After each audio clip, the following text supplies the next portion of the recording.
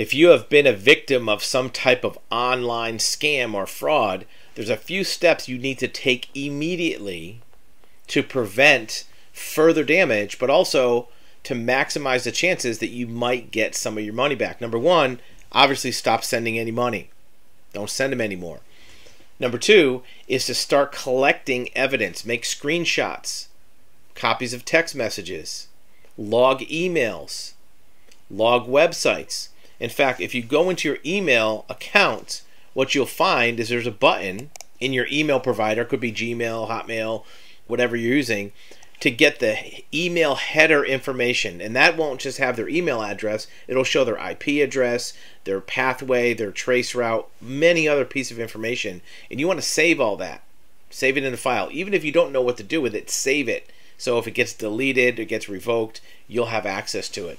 If you've made payment through a platform like Telegram, WhatsApp, Zelle, Venmo, save the handles of that person. Go into that person's activity and show what other activity is appearing, because they may cancel that account at some point. You want to gather the evidence while you can. If you have had any kind of screen conversations with them, take screenshots and log in to get records of that. If you've done a video conference, get a photo of the person. If you have a website that we're linked to, go to that website, take a screenshot. Now, there'll be other source code behind the website that might be applicable, but you won't be able to get that right away. Just get a screenshot of the front page of the website. If the activity occurred online, you want to report it to IC3, which is a division of the FBI. Remember, like we've talked before, they will not take action on most frauds, but they will log it into their system. Do not stop communicating with the other party. Don't send them any more money. Don't give them any more personal information. Don't give them copies of driver's license or copies of credit cards.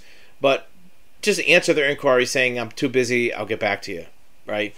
You don't want to call them out on their fraud, probably, because that will eliminate the possibility of using the communication to gather more evidence.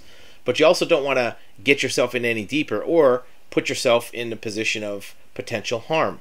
Make sure your personal safety is secured. If you feel at all concerned about the risk to you physically, just call your local police department and let them know. They'll know what to do. You want to make sure you're gathering evidence without creating any more harm or damage. Also think to see if they have any of your personal information. Do they have your social security number? Do they have your credit card number? Do they have your driver's license? If so, you may want to cancel those and get new ones issued so you don't fall into further harm or losses. Once that's done, at least you can take a breather and figure out what you want to do next about maybe recovering the assets, but that's a whole nother story. You want to protect yourself first so you don't lose anything else beyond what's already been squandered.